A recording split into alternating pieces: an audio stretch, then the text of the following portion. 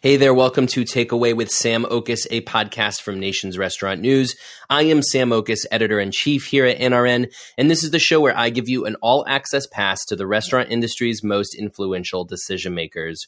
This week, I'm talking with three, yes, count them, three leaders from Jersey Mike's, one of the hottest restaurant chains in America today. NRN recently had the pleasure of serving as media partner for the Prosper Forum, an event hosted in Amelia Island, Florida, that brings together restaurant executives with the goal of elevating the future of food service and hospitality, and specifically investing in the next generation of diverse talent. As part of that, we were able to sit down in person with more than a dozen food service leaders to hear their stories and discuss how they're investing in their people and their culture. Over the coming weeks, we will be rolling out these conversations both on Takeaway as well as on our podcast, Extra Serving. And we're starting with this episode highlighting Jersey Mike's. Founder and CEO Peter Cancro was one of the keynoters at Prosper, and immediately following his talk, we sat down to discuss the chain's remarkable success over the past 50 years, and especially over the past 3 years, during which they've grown their sales by 60% and opened around 300 locations per year. That success is really rooted in how the brand invests in its team members and really turns them into leaders. Later in this episode, you will also hear from Jersey Mike's COO Mike Manzo, who helps to activate the brand's people program and who has been with Jersey Mike's since he was a teenager. You'll also hear from Shelby Sticka, a district manager for Jersey Mike's in Arizona, who is a rising star and a perfect example of the success that the company has had with investing in its team members. In this conversation, you will learn more about why you should treat your company like a training company, why you should show your employees the path that they can take to leadership positions, and how you can measure your brand's success by the impact on all of your stakeholders. Jumping now into my interviews with Peter Cancro, Mike Manzo, and Shelby Sticka of Jersey Mike's. Also, don't forget to stick around after the interview as I will share my 6 takeaways from this discussion, actionable insights that you can take with you on the go. All right, Peter Cancro, the founder of Jersey Mike's. Peter, thanks for joining me today. And Sam. Yes, Peter and Sam. This is going to be the Peter and Sam show, I think. Yeah, here I like it. So you and I just came from a session where you spoke about Jersey Mike's success, but also your approach to leadership and development and how people have been so core to the Jersey Mike's story. So I want to get into that, but I want to start with your friend and colleague Walter mentioned that Jersey Mike's is the hottest brand in America, and I think he's true. I think that's true. Yeah. You guys your sales have grown 60% in the last 3 years, as you said. Right. You guys have been leading the way in the industry as far as unit growth every year for the last couple of years. Right. What's behind that success these last couple of years? So it's funny, in January, we always get together with the whole team, and they're all kind of saying, Peter, why don't you ever want to celebrate? And I said, well, we were ranked 3rd in Entrepreneur Magazine in the top 500. You pick up every magazine out there, and we're like leading in all indicators. And I go, okay, well, we must be doing well. I read it in the magazine. So my approach is, no, we've got to do better every year. So the training's got to hit. And I remember listening to Howard Schultz early on talking about how they were a training company. And he was a riveting speaker and really made an impression on me. And I said, you know what, we're going to be a training company. And we feel we are. And that's really the thing that's really taking us consistently higher and higher, the same store sales rising, the units, the existing owners expanding. It's been really unprecedented the last 3 years. Yeah. What's the difference of the Jersey Mike's training approach than what you might expect from a normal restaurant company? Why is your approach working so well, do you think? I guess it's the way we embrace it, the hours that we put in. 3 people have to go through, 2.5 months of training, kind of coincides with the construction of the unit. But we really go overboard with that. And then we just did a big training this past year with the district managers, guys that were managers and now overseeing 3, 10, 15 restaurants. We had to get in and really kind of put our arms around them and kind of, hey, we got to be more than a UPS driver putting out fires. We got to be leaders and kind of teach and train our owners and the people that are doing that. Mm-hmm. So I think that's really been the big difference for us. talking about franchisees, because Walter, who's a franchisee, he was speaking with you as well. And your commitment to your franchisees is very clear as well. And so the training of the employees is important, but you're investing in your franchisees. Tell me about some of the ways you guys invest in your franchisees. Yeah, so from the beginning, we don't like to call them franchisees. We like to call them owners and partners. And before you come on board with us, you're new, we want to see you. We want to meet you. We want to make sure that we're growing with people that care about our culture. And you can discern that. I've been behind the counter since I was 14, meeting and greeting New Yorkers, North Jersey. It's a tourist town down in Point Pleasant. But it's really, you can kind of see what somebody's about in that meeting, to see what they care about. Ask them, where'd you go to high school? Did you play any sports? What were you involved with, and what are you involved with now? And what do you think about your people? And that's critical to us. We got to invest in our people, our managers, making more salary as a manager than most any other concept in the industry. There were a few stories shared during the session on of you giving stores to rewarding stores to owners. And in your stories, you make it sound like you just make it up on the spot. I'm sure you do a little bit more work than that, but tell me about what do you see in people that you want to give somebody a store? You can see it in them. I mean, you choked up briefly during the session. This is important to you. Yes, sure. What do you see in somebody that you want to reward them with a store? So you meet the people and you kind of know who you're meeting with, what group, what city, and you hear about different people and what's happening. And then I meet them, and maybe I haven't met them before, but I see firsthand in their eyes, their energy, how they carry themselves, and their background, how long they've worked, how they can make subs and speed, sense of urgency. And it's really, be honest with you, it's a gut feel that I go with, and I award people with their own franchise. And when we do that, we're paying for it, the company.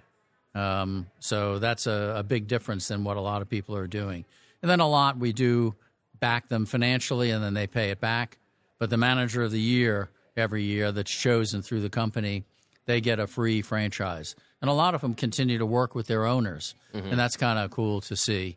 They don't depart. They have their own store. They continue to work with their owners. So it's growing pretty well. You mentioned the investment in the retrofit that you did. You paid for every store to retrofit a few years ago. And then what blew me away, because I knew that story. You and I have spoken about that before. But what blew me away is you say the investment paid itself off tenfold. People listening to this are going to be just jaw drop because of that. Because you don't want to necessarily invest money. People don't want to spend money necessarily. They want franchisees to spend their money, right? But they don't see these returns on the investment. What kind of return on investment should people expect to see when they're making these big investments behind their owners, behind their employees? Right. So if you don't invest, what's going to happen? You're going to stay flatlined and drop back. So that's critical, number one. So when you do invest and go after the owners, I first told my team that I was going to do it, and they kind of looked at me, and maybe a week later came back. Okay, I hear what you're saying, because in our contracts, everybody has to pay for their own retrofits. Their new design, you got to constantly do that. Like every 5-7 years, you got to be making improvements. So we went ahead and said, we did a 35-city tour, October, November, December of 19, and said we're going to pay for all the retrofits. And what I saw is that if we do it, it's going to happen in a year and a half. Not 4 or 5 years trying to get people to do it, but it happened. And the same store sales, when you retrofit, it's 10% to 15%. California was one of the first markets. We saw a 20% raise in sales. So anytime you put money back in, it really comes back to you. So as far as the measurement, what I put out, $75,000 about as an average per store, we saw that with the rise in sales and paying the royalties. We saw a payback like in 2 years on that. Incredible. So it was just incredible what happened, which, I kind of sensed that it would be, but I didn't realize it would happen that fast. Yeah. So going back to your success recently, 60% sales increase the last 3 years. 250 locations every year you guys have been adding the last couple of years, right? 300, yeah. 300. So 308 last year. This year, maybe 310. Next year, we hope to be like 350. Wow. And that's based on that 13 to 15% unit growth. If you start opening too many, I think you're going to be closing some. So we're careful with that. People think we're expanding rapidly, but we're not. It's been steady growth over the past, 20 years. Well, and how do you pull off? Because they might think that's rapid because a lot of companies haven't been able to grow with the difficulties in securing materials for growing, the difficulty in securing real estate. How are you pulling off 300 a year? We got some great people. So it's funny, we talk about sports. So Rodney, the head of construction, he was a defensive end. And if you're a defensive end, you got the pulling guard, you got the running backs coming at you. So he handled it great. We got a great team. And it's about having approved contractors all over the country. We're one of the few franchise companies that are involved in selecting the site, driving the real estate. We're involved in the plans. We're involved in negotiating a lease, involved in the construction big time. And our training is second to none. And then when we open up the stores, we're there. Like Alaska right now, we just opened a second store, and we're there for weeks with our people, because we got hit out there with major volume. And that's what's happening in a lot of cities across the country. The volumes are way up. Our average unit volume now is 1,350,000 per unit. We think it's going to be 1.4 by January. Wow. And that's not because of price increases. That's because of gaining bread counts. We talked about that before, the number of bread. I'm envisioning a well-oiled machine. And it seems to me like what oils the machine in a restaurant system is its people. So it seems like you're investing in your people because it keeps the machine humming along, right? Sure. So we're the only company in the nation right now. I always talk about, where did you grow up? And did you have a local deli that you went to, mom and pop? So that's what we're known as. They know we're a franchise, but we don't feel like a franchise. We're the local sub sandwich shop because everything is fresh sliced to order, fresh grilled cheesesteaks to order, not pre-cooked out of a bag in a tray, and the only ones on a national level that are doing it out of every sandwich chain. Yeah. Amazing. I can't believe it, but, it's true. Yeah. To that end, we are a few days post Subway acquisition. Yeah. And great. They got a great number, I think. $9.6 billion that we know of. Good. But if you look at the industry, of course, now Subway with Rourke, Jimmy John's with Inspire, Firehouse Subs is with Restaurant Brands, all great for them. But it makes me think that you guys are really the last kind of independent restaurant shop among the big chains. Right. What does that mean to you, and how important is it for you to maintain that? Yeah, so I don't get so much into that. Like I said earlier in the meeting, we worry about what we're doing. What's our goal for this year, for this month, kind of where are we going, how are we going to get there? Who are we going ahead with? We want new people to come in as well, although about 85% are kind of coming back and buying additional stores. But we need new people, and we are getting them as we move. So where we see ourselves, next 3 years, 24, 25, 26, I mean, we're going to be knocking on 4,000 stores by January of 27. Wow. And at that point, it's a lot of sales, probably over $6 billion at that point. This year, we probably will do over $3.5 billion. So in sales. So a long way from Point Pleasant and our little hole-in-the-wall store, right? So it's kind of, sometimes you reflect a little bit and you go, wow. I always say if I ever figure it out, I'll let you know. So, well, I know you won't comment on Subway necessarily, but it had to have been flattering to see them add meat slicers because in my head, they recognized you guys were the competition to beat. You guys are offering something that the customers want. I don't see it as competition. I see it as a whole different kind of business. We're the only ones doing what we're doing.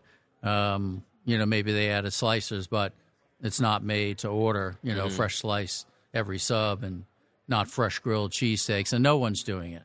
And I know Jimmy John's, they have slicers in their stores as well. And I don't know both brands whether they slice the night before or the morning of, but I've been in the business since 1971, and I know firsthand it's a big, big difference if you have fresh sliced or not. You slice ahead of time, it compromises the product. Right. All right, so Peter, last question. Another theme in this session, and a theme of this whole event here at Prosper, is about the impact of the restaurant industry, the potential of the restaurant industry to impact the world. You can actually change the world. And the room we just left, the scale present in that room, just knowing the people and the things they can accomplish to change the world. And I think about with you and the impact on people you're making and how important that is to you and what that can then trickle down to accomplish. Yeah. What do you hope to accomplish? When it's all said and done, what do you hope Jersey Mike's will have done for the industry and the world? Very broad explanation question. I like to look at it as, we gave Sam down in Houston, Texas, his own store, and he was in tears, and we hugged him and his wife. And he's an incredible operator. He does a great job and rose the sales up. Is he, I hate to say, is he a minority? Well, yes, he is. But that's not why we do it. We do it to people that never thought that they would have their own store ever, but are putting in the work ethic, and they have the energy, and they have what it takes, because this business, ours, is not for everybody.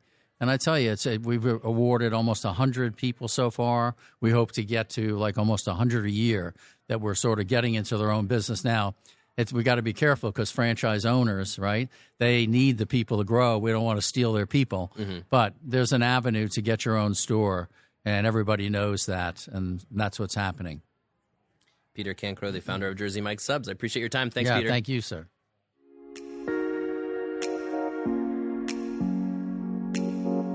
Okay, I'm here with Mike Manzo, the COO of Jersey Mike's.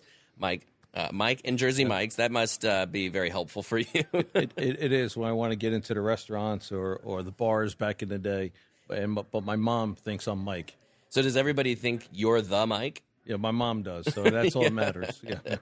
Well, Mike, tell me about yourself. You've been with Jersey Mike's for a really long time. Tell us about your career. Yeah, we have to remember back in the 70s when Peter purchased the store in 1975, he was still in high school. And he was in high school with my older brother and a couple of my friends. So he always recruited the families. So I started working for Peter back in high school in the late 70s. I graduated high school in 81, went into the Marine Corps, came out in 1985 and started managing his only store at the time. It was still called Mike's Subs.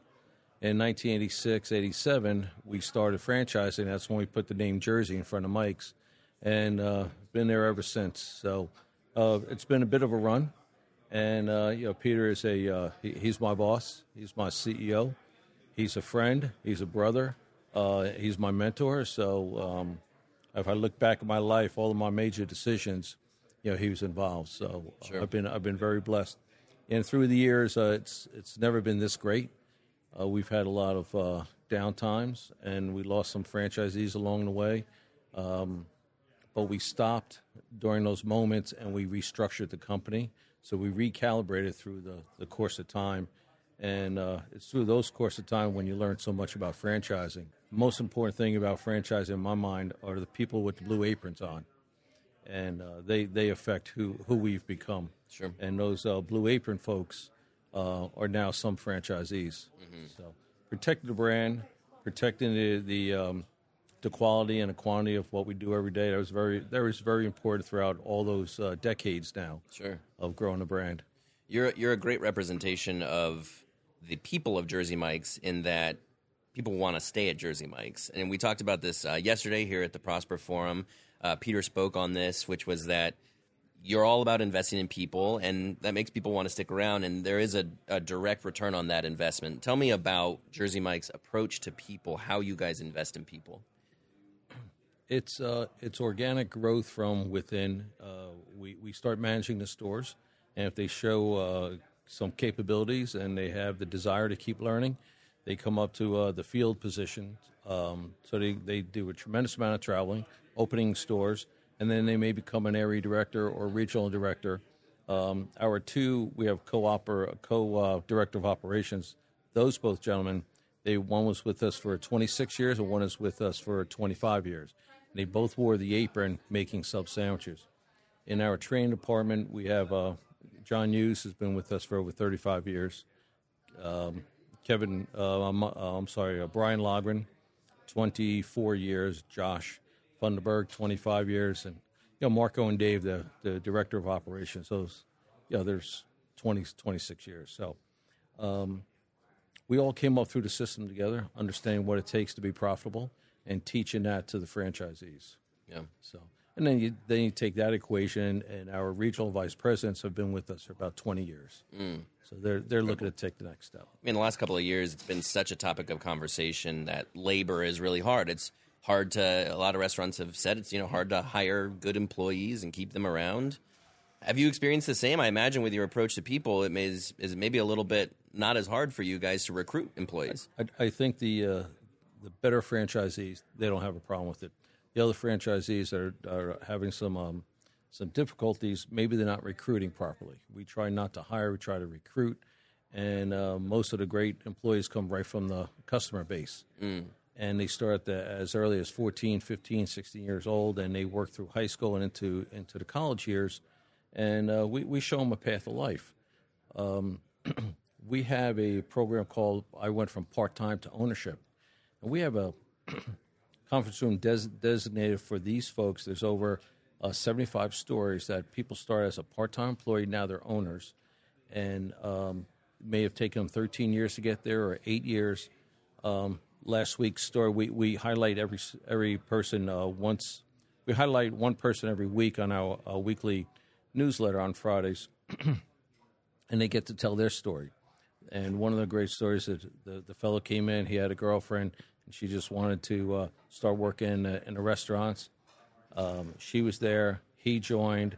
They're now married, but it's 12 years later, they're both franchisees. So those type of stories that they just stayed with the brand. We believe in taking care of the employees, not only financially, but also spiritually and personal development, and just caring for the employee. Sure. So, tell me about the Rod Smith program. So Rod Smith was Peter's football coach, his youth football coach, and he was also the local banker. So when Peter decided to take the opportunity to try to buy the store, he knocked on Rod's door Sunday evening at 9 p.m. and told Rod what he was looking to do is buy the store for $125,000. And Rod took the proposal to his board of directors, and he said to the board of directors, I know Peter doesn't have a business experience, but he's a hard worker.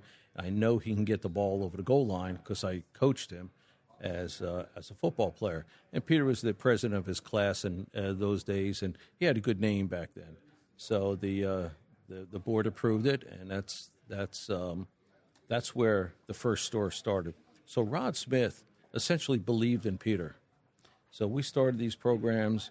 Formally now it's called the Rod Smith program. Before that, it was called the STAY program. It's short for Sweat, Tears, and Years. So anybody who's been with us for a long time and wants to become a franchisee, well, Peter would sponsor them. So now we formalize it. It's called the Rod Smith program. And what that means is that Peter will fully fund the store. So $450,000, $500,000, whatever it might be, he funds the entire store. And they start paying them back a few months after the store's opened. And it's on a simple principal and interest loan, and they have a decent salary coming out of it. But once the store's paid off, it's theirs. It's incredible. So they didn't have to guarantee the loan. They didn't have to guarantee the lease. And it's just taken somebody that's been in our uniform for many years and showed desire to become a franchisee and maturity to be a franchisee. Peter went ahead and funded it. So to date, we never kept count of how many people he's done this 20 years ago or 15 years ago. I'm going to say it's close to 150 people that he has influenced to get into their own business. It's incredible. Yeah, yesterday when Peter was talking, I mean, he choked up at one point talking about the opportunity to provide people with their own business like this. But obviously you can't just give anybody a store. What's your process for, discerning whether or not somebody could make a good Jersey Mike's franchisee? It's we're already speaking about someone that could manage a store, so they understand food costs and payroll. That's fine. But it's the maturity, and it's also the passion to serve and their attitude. So if someone comes to us and has been wearing the apron for a while, and they do a great job, they have a great enthusiasm for the brand, they're good marketers, they're a good person, and again, that attitude comes along with it. I've seen Peter just sit down with folks that he just met, and they tell Peter their story and how they're involved, and he just grants them a Rod Smith Award. And it doesn't mean that that person leaves their franchisee. It means that that franchisee becomes their mentor. So it's still a process, probably a year and a half before they get into their story because of real estate and construction delays, et cetera. But they still need a mentor along the way. Right. Peter's going to fully fund it, but it's usually the franchisee or the area director helping this kid or this person to come up to the next level. Sure. So there's a lot of mentoring along the way. I talked a little bit with Peter yesterday about his vision for Jersey Mike's and what he hopes to have accomplished with it once all is said and done. I'm curious your perspective on that same question, just in terms of, whenever, decades from now, whenever you feel like it's time to retire and call it a day, what do you hope to have accomplished at Jersey Mike's and through Jersey Mike's? I think we already accomplished it.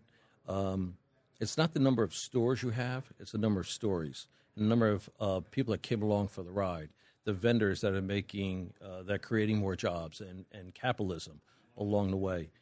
We have made a difference in a lot of folks' lives, from Make-A-Wish Foundation to the food banks, the Special Olympics, to even our folks in the store. We've given careers to a lot of people, and now it's become generational. And I've seen it, the generational aspect of it. So I don't know how much more we can achieve, except keep doing what we're doing and be better at it and just keep achieving more. Yep. So if I were to walk away, we're probably on the top of our game right now, and then next year we'll be on top of the game again. So, sure. It's very exciting. Mike Manzo of Jersey Mike's. Appreciate your time today. All right. Thank you. Thank you, Sam.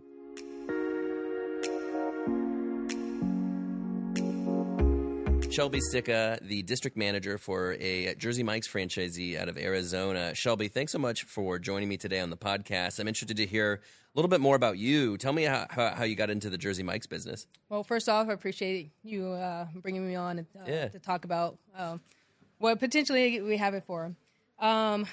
So back to your question on what got me here into the Jersey Mike's lifestyle is, honestly, I just came across it. I was looking for a job during college and all that good stuff. So coming across, I applied like every college student. And once I applied, I was like, okay, here you go. We'll try it out. It's a food industry. I had no plans to be in the food industry. Like everybody will probably tell you, is you think of everybody of a low life because you work in the food industry. And obviously, there's some big wigs and people that make it big, but that wasn't my plan. My plan is I went to college for my IT degree. I successfully got that through, but from there is I was given an opportunity because I had lost my Social Security card right at the beginning of orientation. He was like, well, we won't hire you, but I see something in you, so I'm going to give you a few. I never panicked so much in my life. I was in the process of moving from house to house.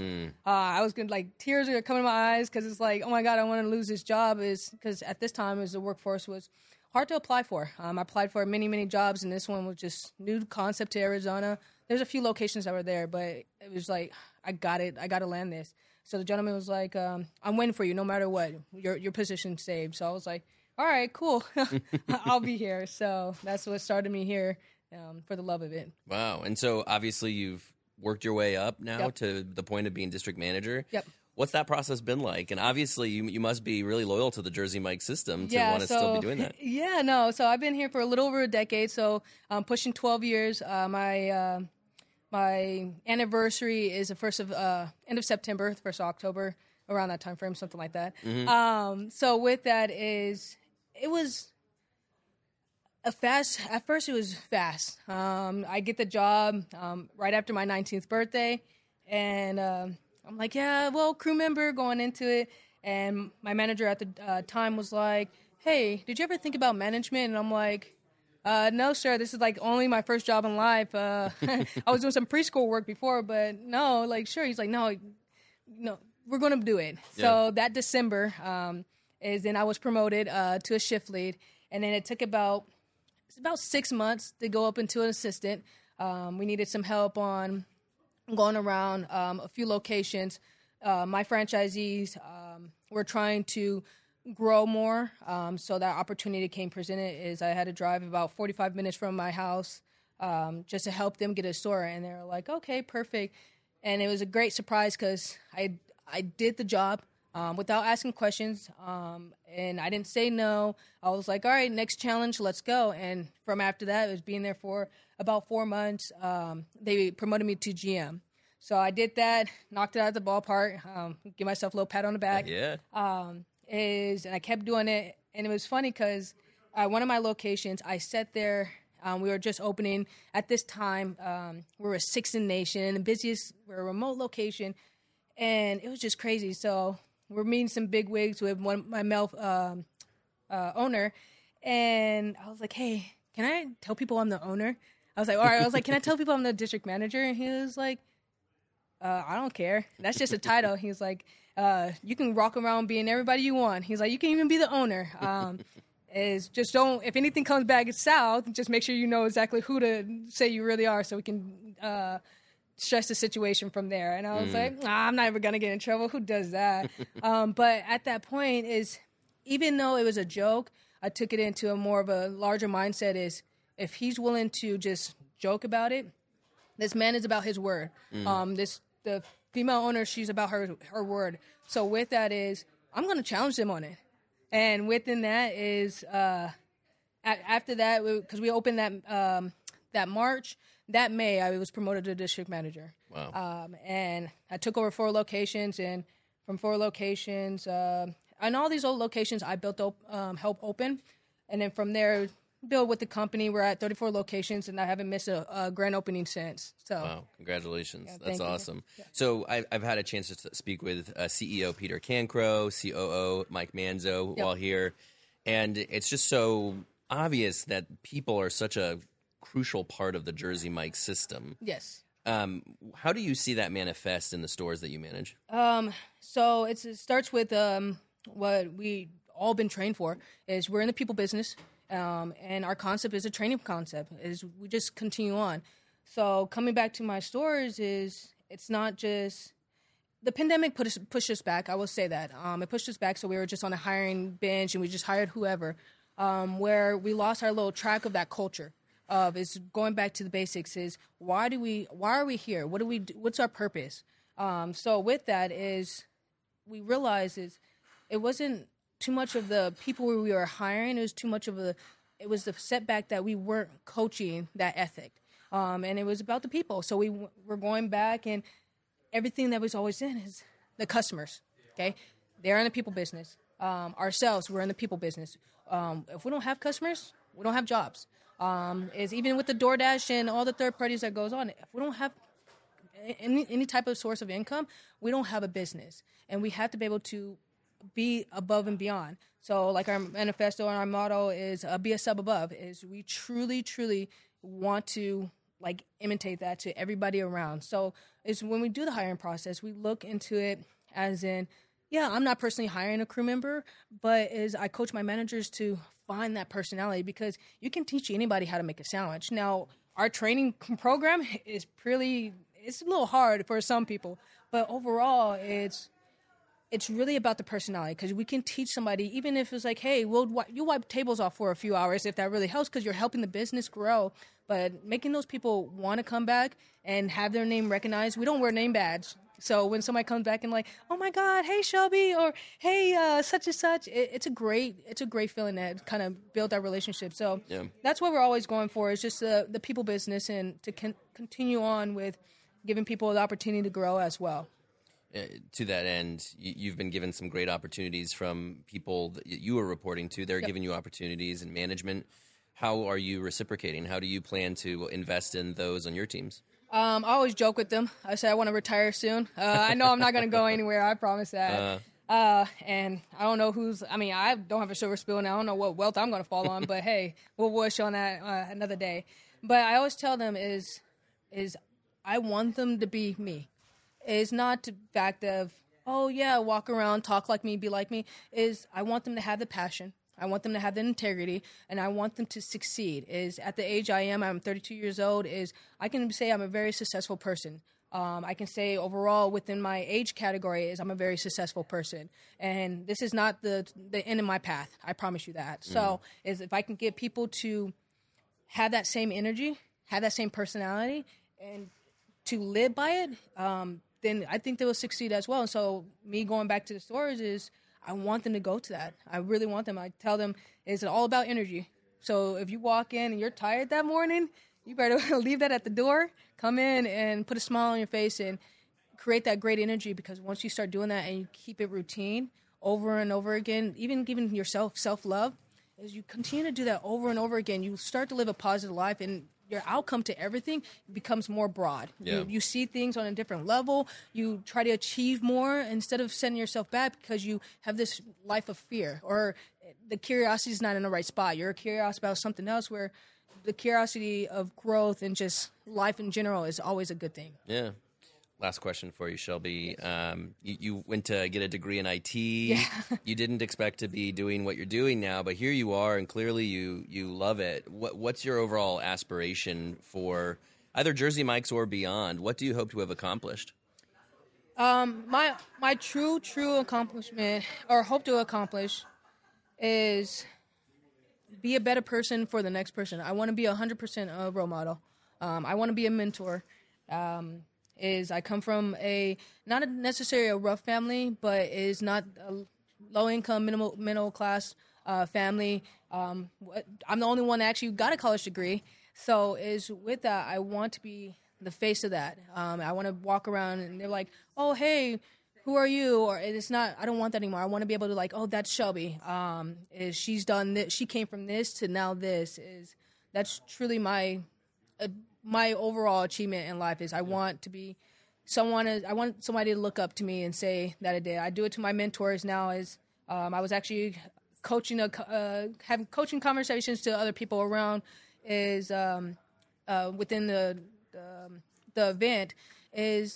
I'm the person. I don't need for you to tell me what I'm doing good at. I don't. I need you to be able to tell me what I'm doing bad at, because I want to grow. So I want to be able to give that feedback to somebody else, because we always give them that participation award and things like that pat on the back. And it's like, you're doing a great job, but there's more that you can achieve by just being a little bit more stricter to what your standards are. Sure. So, Shelby Sticka of Jersey Mike's. Shelby, thanks for joining me today. I appreciate it. Yeah, no problem. I appreciate you honoring me on here. Absolutely. Those were my interviews with Peter Cancro, Mike Manzo, and Shelby Sticka of Jersey Mike's. So what should you learn from these conversations? Here are my 6 takeaways. My first takeaway is that you should treat your company like a training company.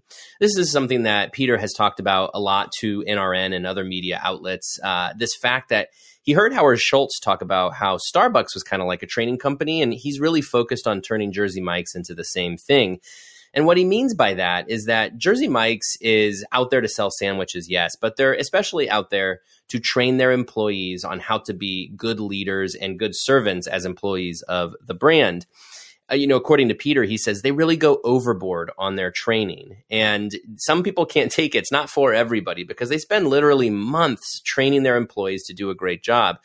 But when you look at the success, this is where it comes from. They are investing in their people, deeply investing in their people through that training. And that training leads to good, strong leaders. And the good, strong leaders end up becoming their owner-operators. And so you can tell how that has led to a direct ROI, the training that they're putting into their employees. My second takeaway is that if you bet on your people and their success, you will be rewarded. I mentioned a couple of times in my interviews with Peter and Mike just the incredible ways in which Jersey Mike's gives franchises to leaders in the company, especially their best general managers. And Peter spoke at the Prosper Forum about how he has a gut feeling about some of those leaders and how he'll give them a franchise. He will fully fund it. They pay him back over time, but he fully funds it up front. And eventually those people become strong leaders in their system. And according to Peter and Mike, this strategy of betting on those people, betting on their strong leaders, and paying for them to become their own store owners, that eventually comes back to them through the growth of those leaders as franchisees, through the growth of their sales, through the exemplary model that they set as leaders in Jersey Mike's. It's a big bet, no doubt. Not a lot of restaurant companies out there would offer to fund their people, leaders in their system, to have their own store. But that is a big part of the Jersey Mike's success story. They're placing big bets on their people, and clearly it is working. My third takeaway is that if you don't invest, you will fall behind. Something we've written about at NRN a few times over the past few years, and we get into in my conversation with Peter, is that a few years back, Jersey Mike's paid for the retrofit for all of its locations. And we're talking hundreds of millions of dollars they offered to pay for. That is, again, something you do not see in the restaurant industry. Typically, this is a contractual obligation for a franchisee to do this every 6-7 years. And it's in the Jersey Mike's contract as well. But Jersey Mike said this time around, you know what, we've got you. And the impact of that decision is really just incredible. According to Peter, he said that decision came back to them tenfold, that the investment they put into their system in that way came back tenfold. It came back in the increased sales at these restaurants. That's how you can certainly measure it from a dollar perspective. But imagine the commitment, the loyalty, the passion you get out of your owner operators when you make a decision like that to pay for an expensive retrofit. That continues to pay dividends for Jersey Mike's. That is another one of the core reasons why they are one of the hottest chains in America right now. My fourth takeaway is that you should show your employees the path that they can take to leadership positions. At Jersey Mike's, they have a program that Mike discussed called I Went From Part-Time to Ownership, and they already have 75 stories of people who started at Jersey Mike's as part-time workers and now own their own stores. That is maybe not unprecedented in the restaurant industry, but certainly for a company the size of Jersey Mike's, is just incredibly impressive to have those kinds of success stories of people going from part-time worker to owner-operator. It's not an accident that this happens, though. Jersey Mike's shows their employees the potential path that they can take to ownership. If you show your employees that path, they have something to strive for. Something that the restaurant industry deals with a lot is just this idea that it's bottom rung of the workforce, that it's just a part-time job, just to pay for college or your car payments or whatever. But the fact of the matter is that the restaurant industry is a career. There is incredible opportunity for people to start as a part-time worker, as an hourly worker, but the potential for them to grow into something important and a leader, and certainly somebody who can make good money in this industry too, but more importantly is a person of some leadership and oversight and having a great career in that. Jersey Mike's is showing its employees how they can obtain that. And that gives them something to strive for. It gives them a goal, and then they work toward that goal. Show your employees that the path that they can take to their own leadership in your company, and I'm sure you will see some results from your employees striving to obtain that goal. My fifth takeaway is that you should take care of your employees personally, not just financially. Yes, good pay is important today. You should pay your team members well. That is important to them. They need to have a livelihood. However, as Mike talked about in our conversation, personal development is all the more important as well. If you develop your employees personally, take care of their needs, whether that's their mental health, their physical health, being a mentor, being somebody who can show them the ropes.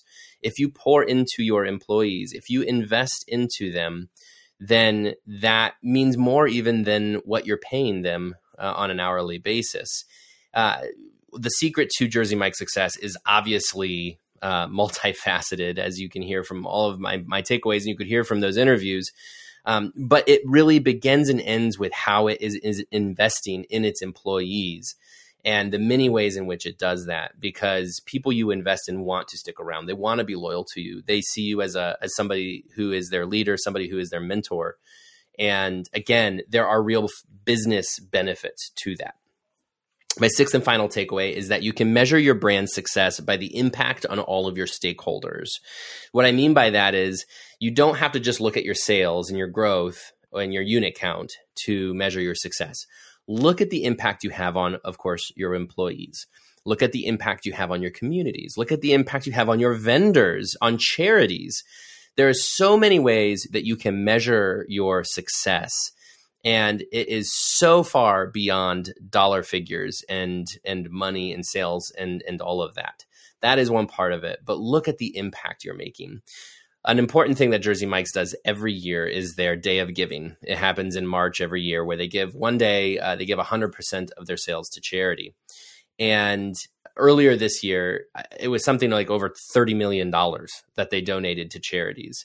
Now, multiply that by all of the years in which they've done this, and it will continue to grow. It's an incredible impact that Jersey Mike's has on charities, on its communities, that ultimately has on its employees.